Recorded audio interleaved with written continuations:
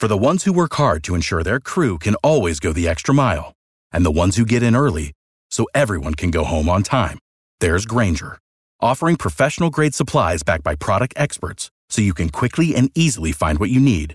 Plus, you can count on access to a committed team ready to go the extra mile for you. Call, click Grainger.com, or just stop by. Grainger, for the ones who get it done.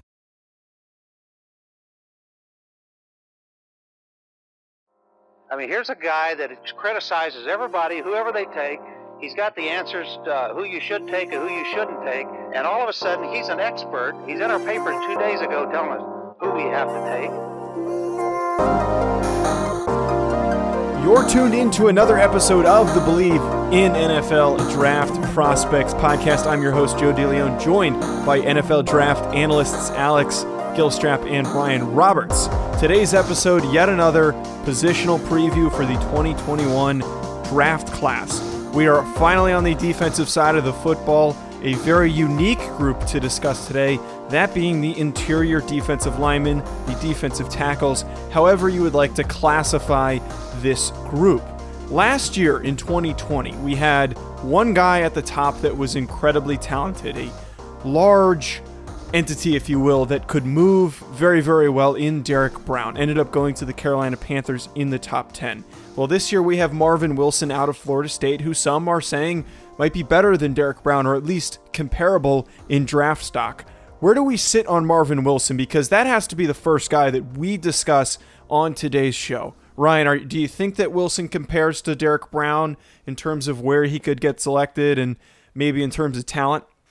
So I think that from a technical perspective, I think that Wilson is clear and above Derek Brown at the moment. So I think his hands are much better. I think he stays compact in his frame. His pad level is nice. Like, there's just a more consistent approach to the game than I think Derek Brown. I would say, though, if we're just matching these guys up, from an athleticism perspective, I think Derek Brown has a higher ceiling. I think he's a more impressive athlete for his size. I think that Wilson might be slightly more flexible to a degree, but I think that the overall impact that both guys can have, I would take Derek Brown if, when he puts everything together. I think he's just a more gifted athlete, but I really do like Wilson. I think that it's a very good conversation between the two. And if you're just talking from a technical perspective, I think that Wilson is a little more advanced right now than Derek Brown is. Well, for me, you have Derek Brown, who is known for his strength. And obviously, that plus athleticism for that position, which made him such a highly touted prospect. And in Marvin Wilson, I see a lot of the same things. I see similar strength as far as what he can do with his hands to big offensive linemen. I actually tweeted out a video of him going one-on-one against Mekhi Becton, where he just grabs him by the shoulder pads and throws him on the ground. I mean, we know how big Mekhi Becton is. So for me, I think there's similar strength. There's a similar conversation to have about their strength, and I think. Ryan, you said you don't think he has as much upside based on his for lack of better words, lack of athleticism relative to Derek Brown. I think they're very similar in that regard. I think the biggest difference between them is I think that Marvin Wilson has a better plan with his ability to shed blocks. I think he knows how to utilize his hands a little bit better than what Derek Brown did coming out of college. So for me, I actually have him. Projected, obviously, we still are hoping for a 2020 season, have another year of growth. I think Marvin Wilson's going to come out as a better prospect, a higher graded prospect for me than Derek Brown did. Do I think he can get drafted higher than Derek Brown? Just being at the position they're at, being not a highly touted position, a position that is highly valuable for the NFL. I don't know if he can beat out Derek Brown as far as draft position. I think you're at the end of the day, you're going to see a similar draft position for the two. But I project that Marvin Wilson's going to be a better prospect when it's all said and done for sure. Before the show, you guys were talking about how deep and talented this group is, how much you really like the interior group. Where do you guys sit on how many guys could possibly go in the first round? Is it going to be a lot more than last year? Is it going to be a good number, or is some of that depth coming in day two in rounds 2 and 3? Ryan, are you a fan of where this class looks right now? I mean, I think that it's comparable to last year's class. I really like the 2020 group as well. You talked about, Derek Brown and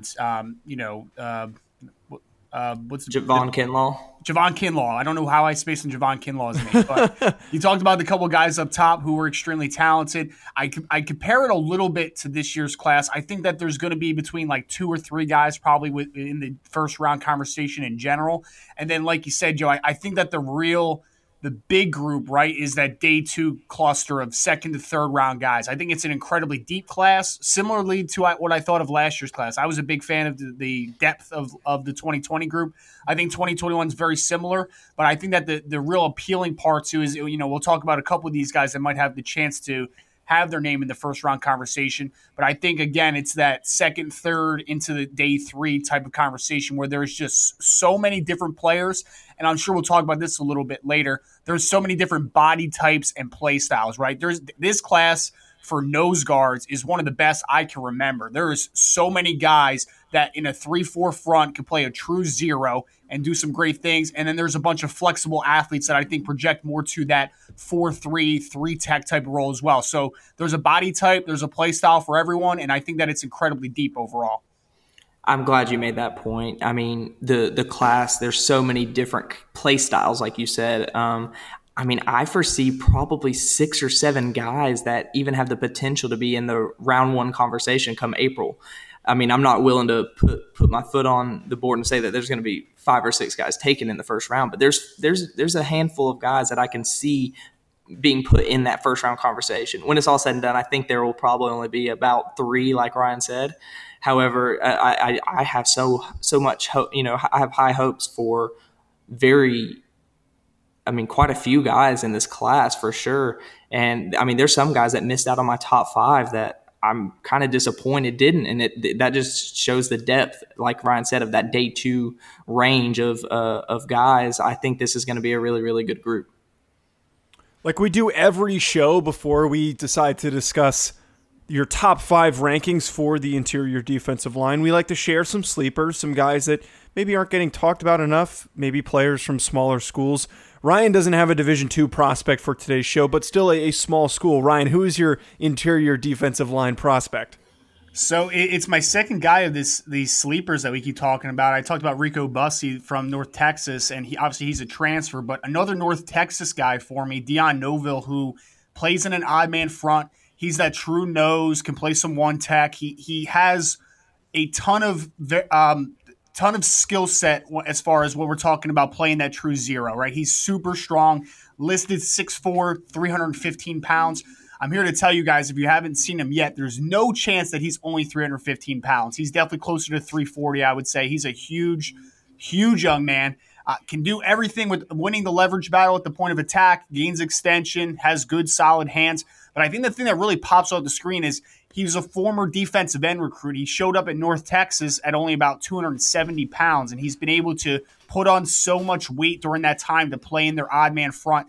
And I think that he's a better athlete than what your typical nose guard is. I think that this kid can move a little bit. He's a little more flexible than you might think. My only thing about him is a little more awareness, right? Like he gets in solid position, and then he just gets hung up on blocks once in a while just because I feel like his body is a little disjointed to his eyes sometimes, if that makes sense. So Dion Noville, North Texas, we actually have him on the podcast for the Thursday interview, so I would definitely tune into that. He's a really interesting player. Again, 6'4", 315-plus pound, play an odd man front. I think he can play a little bit in the even front as well, but he's just a really strong young man who I think has some untapped potential kind of moving down the road here. Ryan, you must be a closeted North Texas fan or something, because that's 2 guys now. Is there a third guy that's going to be on your sleeper list coming up soon? Nah, man. The only other guys are wide receiver Jalen Darden, but we already talked about receivers, so we're clear. We're clear North Texas guys for a while. Okay. I'm gonna hold you to that, Alex. Who you got? Yeah, I'm definitely gonna have to check out that tape. I haven't gotten around to him. I wrote down who I was going to talk about is Aleem McNeil out of NC State. However, I got to listen to some other podcasts, and it seems like a name that's starting to circulate. So I don't call him a sleeper anymore, but he definitely deserves to be talked about on this podcast. I mean, super athlete. I think he's got so much upside. So like I said, he's being talked about. So I'm going to veer away from that. And y'all don't even know about this. I'm going to go Corey Durden out of Florida State. Everyone talks about Everyone talks about Marvin Wilson, and rightfully so, because Marvin Wilson's a first-round prospect, certified. But Corey Durden's got some upside. He's produced. He's put up some plus games against some quality opponents, and I love his athleticism for such a big boy. So Corey Durden, I think he's 6'5", 305, 310, somewhere in that range. And he kind of popped off on tape when watching Marvin Wilson. I was watching the Virginia game, and he was in the backfield multiple times making plays, and as well as the Arizona State game I was watching. Figured out that Marvin Wilson wasn't playing late in the season, but I wanted to see if any other Florida State guys popped off at the end of the season. So I watched the bowl game, and he popped off again with multiple tackles for loss and I think a half a sack, if I'm not mistaken. So I really like this guy. I think he's a backfield producer. I think he's going to see his name rise. I think he's just being overshadowed by Marvin Wilson right now. So look out for him in 2020, hopefully. Joe, can I get one more guy since Alex gets two guys apparently for sleeping? Alex is over here breaking rules, so yes, you get a second guy if you have one prepared.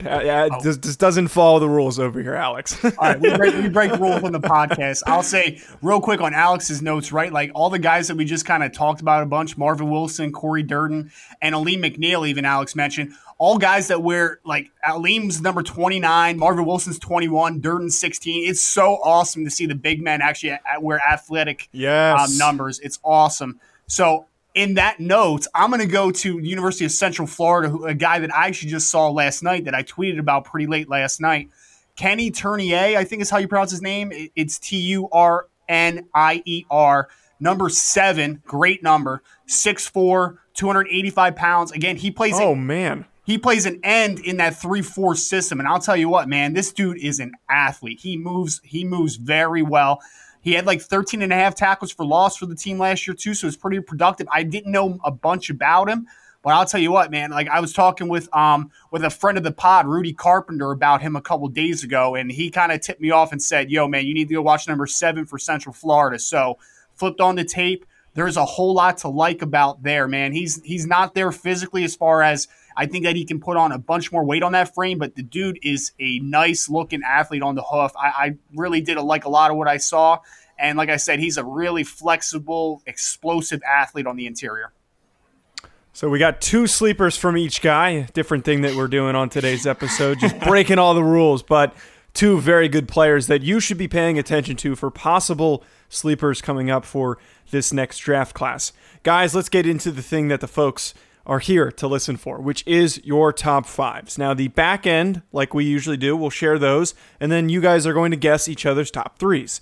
Alex had Jalen Twyman from Pitt, and then Levi Onwuzurike from Washington. Ryan, conversely, Jalen Twyman from Pitt at 4 also, and then Tyler Shelvin, number 5 from LSU. So you guys are in agreement here on that number 4 spot with Jalen Twyman.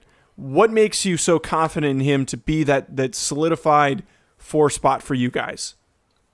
Well, for me, it's actually kind of interesting that we both have him at 4, because I feel like a lot of people have him in their first round, clearly in the first round, some in the top 20 overall prospects, and being that number 2 defensive tackle. So I'm kind of interested that I thought I was going to be low on him for this podcast. I thought I was going to have to defend why I wasn't very interested in him. Relative to what other people are, definitely. I think he's a very good prospect. I think he's someone that's going to be a round 2 grade for me as long as he doesn't go crazy in 2020. But I think he's kind of maxed out his build. I think that's one thing for him being where he is, and I don't see much room for improvement from a size, strength, speed standpoint. I think if you were to add strength, you're losing out on some of that athleticism that he has. I think he's kind of maxed out as an athlete. He has a great build right now. I don't love him in run defense. I think he's a plus pass rusher, and I think that's a lot of the problem I have with some defensive tackles, and this is one thing that I've always kind of stood by when evaluating the position is, first and foremost, your job is to stop the run. And correct me if I'm wrong. If you're a defensive tackle, your job is to stop the run. That's first and foremost. If a guy can rush the passer, that's just an added bonus. And I feel like Jalen Twyman's one of those prospects that has the cherry on top but doesn't have the ice cream.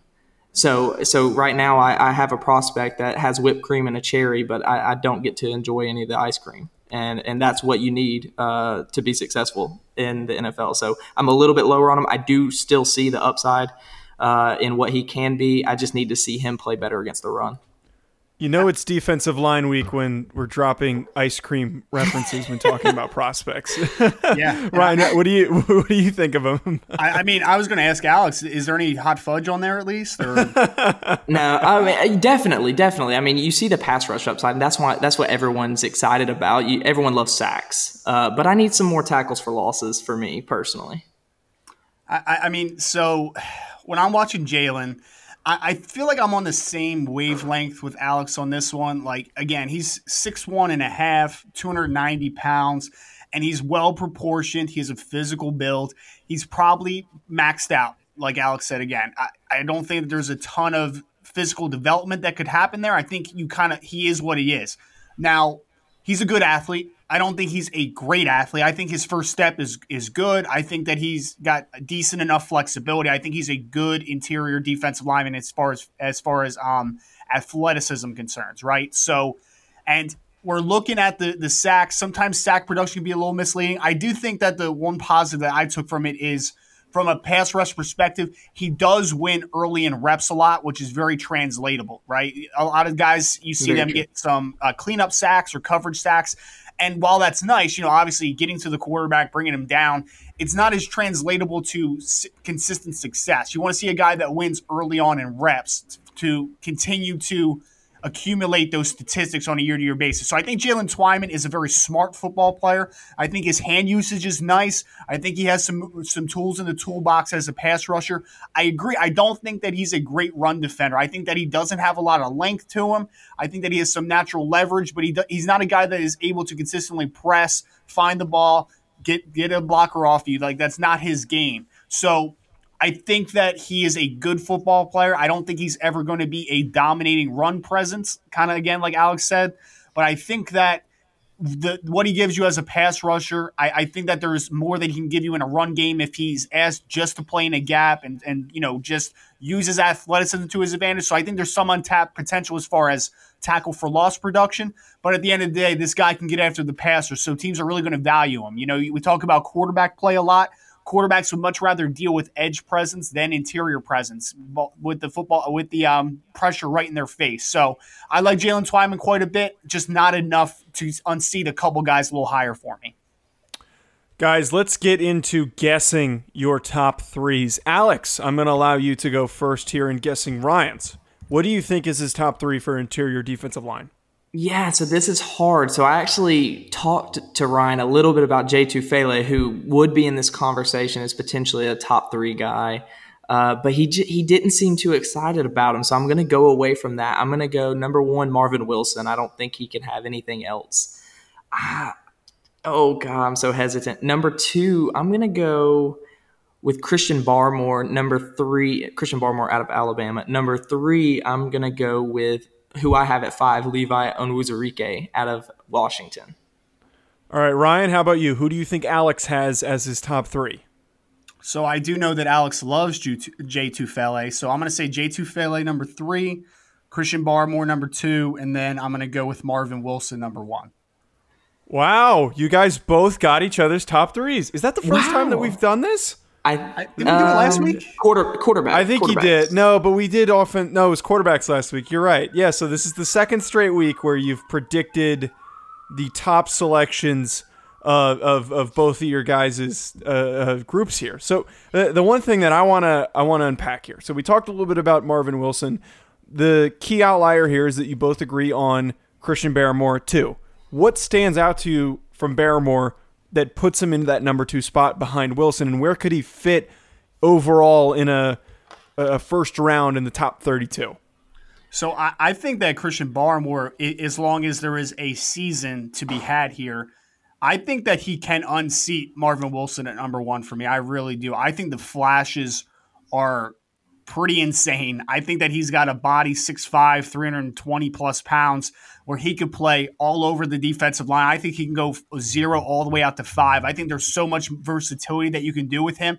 It's just for his sake, right? Like, he only started the last 4 games of last season as a redshirt freshman, so he's a bit of a wild card.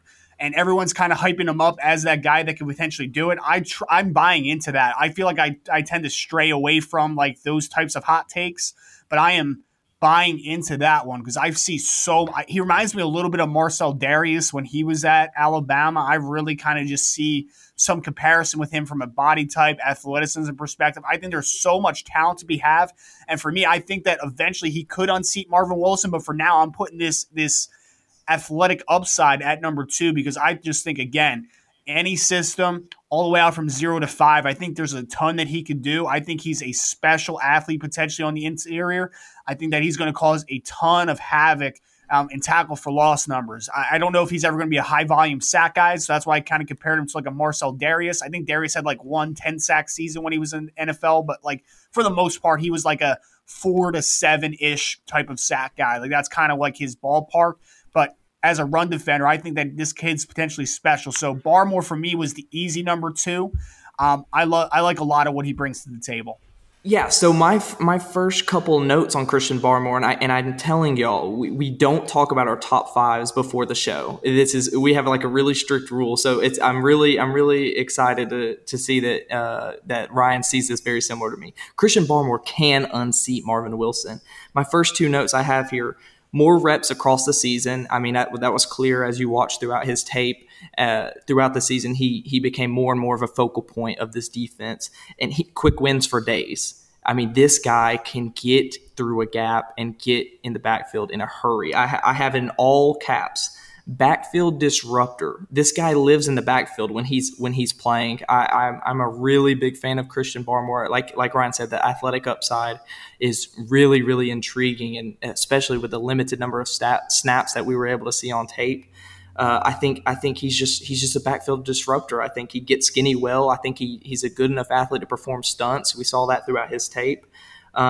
Really, the only thing I want to see more, and Ryan, you can probably attest to this watching his tape, is I want to see him finish plays behind the line of scrimmage a little bit more. I think he had the opportunity for probably 8 more sacks than he finished with, or double-digit more tackles for loss. And of course, some of those time, some of the time you're going to miss a tackle or he's going to slip out of your hands or whatever. But this guy seriously could have easily had 8 to 10 more sacks on the season, and that's just a testament to how easily he got in the backfield against some of the best competition. I don't watch film on the lower level competition. I try to watch the most NFL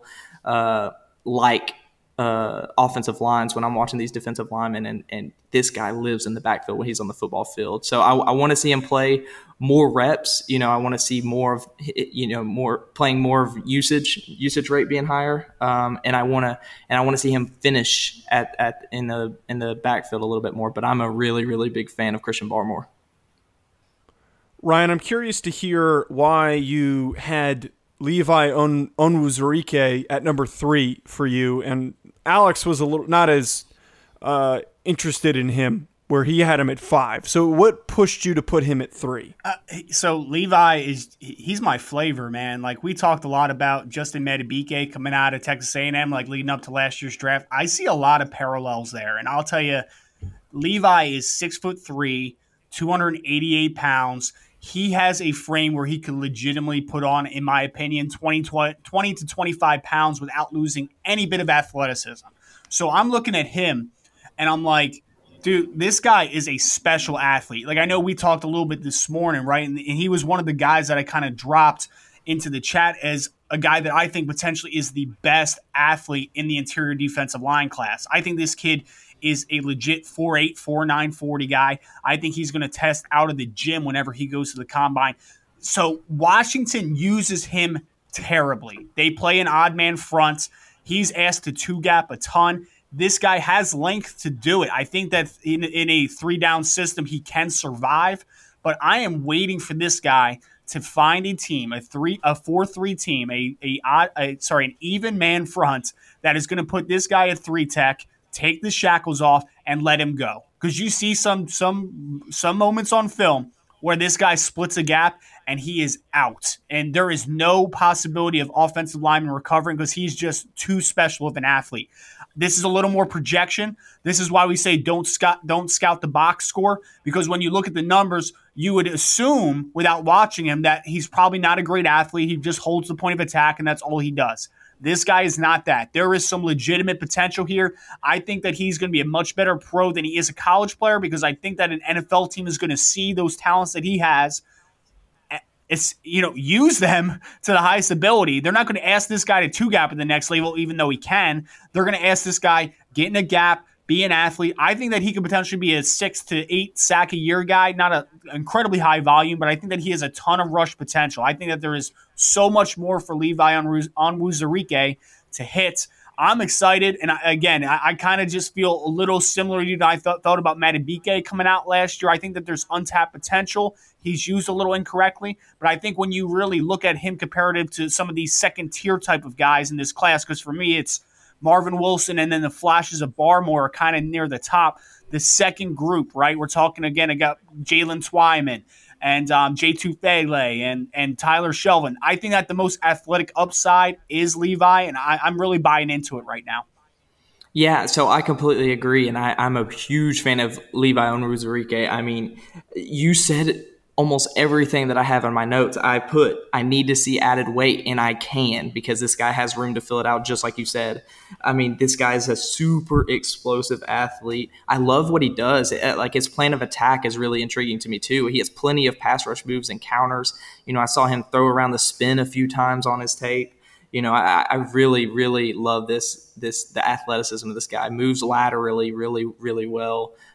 So I'm with you on Levi Onwuzurike. He is maybe 20 pounds of added, lower body muscle. Cause I think his biggest flaw right now in his film is I don't think he works well in a phone booth. I think he struggled a little bit against Oregon, specifically Shane Lemieux, who was a 2020 prospect who was known as a mauler. Like, this guy's just physical at the point of attack, and I think he struggled, in a few reps against him. And I think some good added weight will help that. And I think that's really his only concern. And that's where I get to Jay Tufele, who I think is very similar as far as he just needs to fix one thing, and I think he's a clear first round guy. Jay Tufele, I think he's super athletic as well. I think, we talked in the chat. We said that if you're talking most athletic, it's between Levi Onwuzurike and Jay Tufele as being the most athletic interior guys in this class. You said that you think Onwuzurike can run 4.8s, 4.9s. I said that in the chat as well. I think Jay Tufele can run in the high 4.8s, low 4.9s. This guy, when he gets off his block and he's chasing down a ball carrier downfield, I mean, he is moving. He accelerates. And that's just a testament to his athleticism. I think this guy's super, super strong too. I think that's where he's better than Levi Onwuzurike right now. I think Onwuzurike has a higher ceiling as far as his complete play style, but I think Tufele has that strength right now. The biggest thing with Tufele is playing with leverage. I think he pops straight up out of his stance, too consistent for me. I need to see him work on his technique as a pass rusher and or just really at the point of attack altogether. I think he's too upright. I need to see him play with a little bit more leverage, especially as the game wears on and the fatigue starts to set in, because I think that's where both of these guys that we're talking about can struggle. As the flashes they show in the first quarter are not the same flashes they show in the third. So just kind of working on that consistency with leverage, I think, is the biggest thing with Tufele. But I already love where he's at from a size, strength, and speed standpoint. Whereas I think Onwuzurike needs to add a little bit more strength to his game, like you mentioned as well. Well, that's all we have for this defensive line discussion. I hope you enjoyed our conversation here about the best interior defensive lineman for the 2021 draft class. We have another episode coming out on Thursday, as we always do, interviews. Ryan already hinted at the fact that Dion Noville is one of our defensive tackle interviews. Make sure you check that out on Thursday. Also, make sure you go follow us on social media. You can follow me at Joe DeLeon. You can follow Alex at Alex Gilstrap, and you can follow Ryan at Rise, the letter N, Draft. Also follow Believe Podcasts at BLEAV Podcasts on Twitter and Instagram, and head to their website, Believe.com, to find our show as well as hundreds of other amazing shows. Wait for Thursday for that next interview episode of the Believe in NFL Draft Prospects podcast.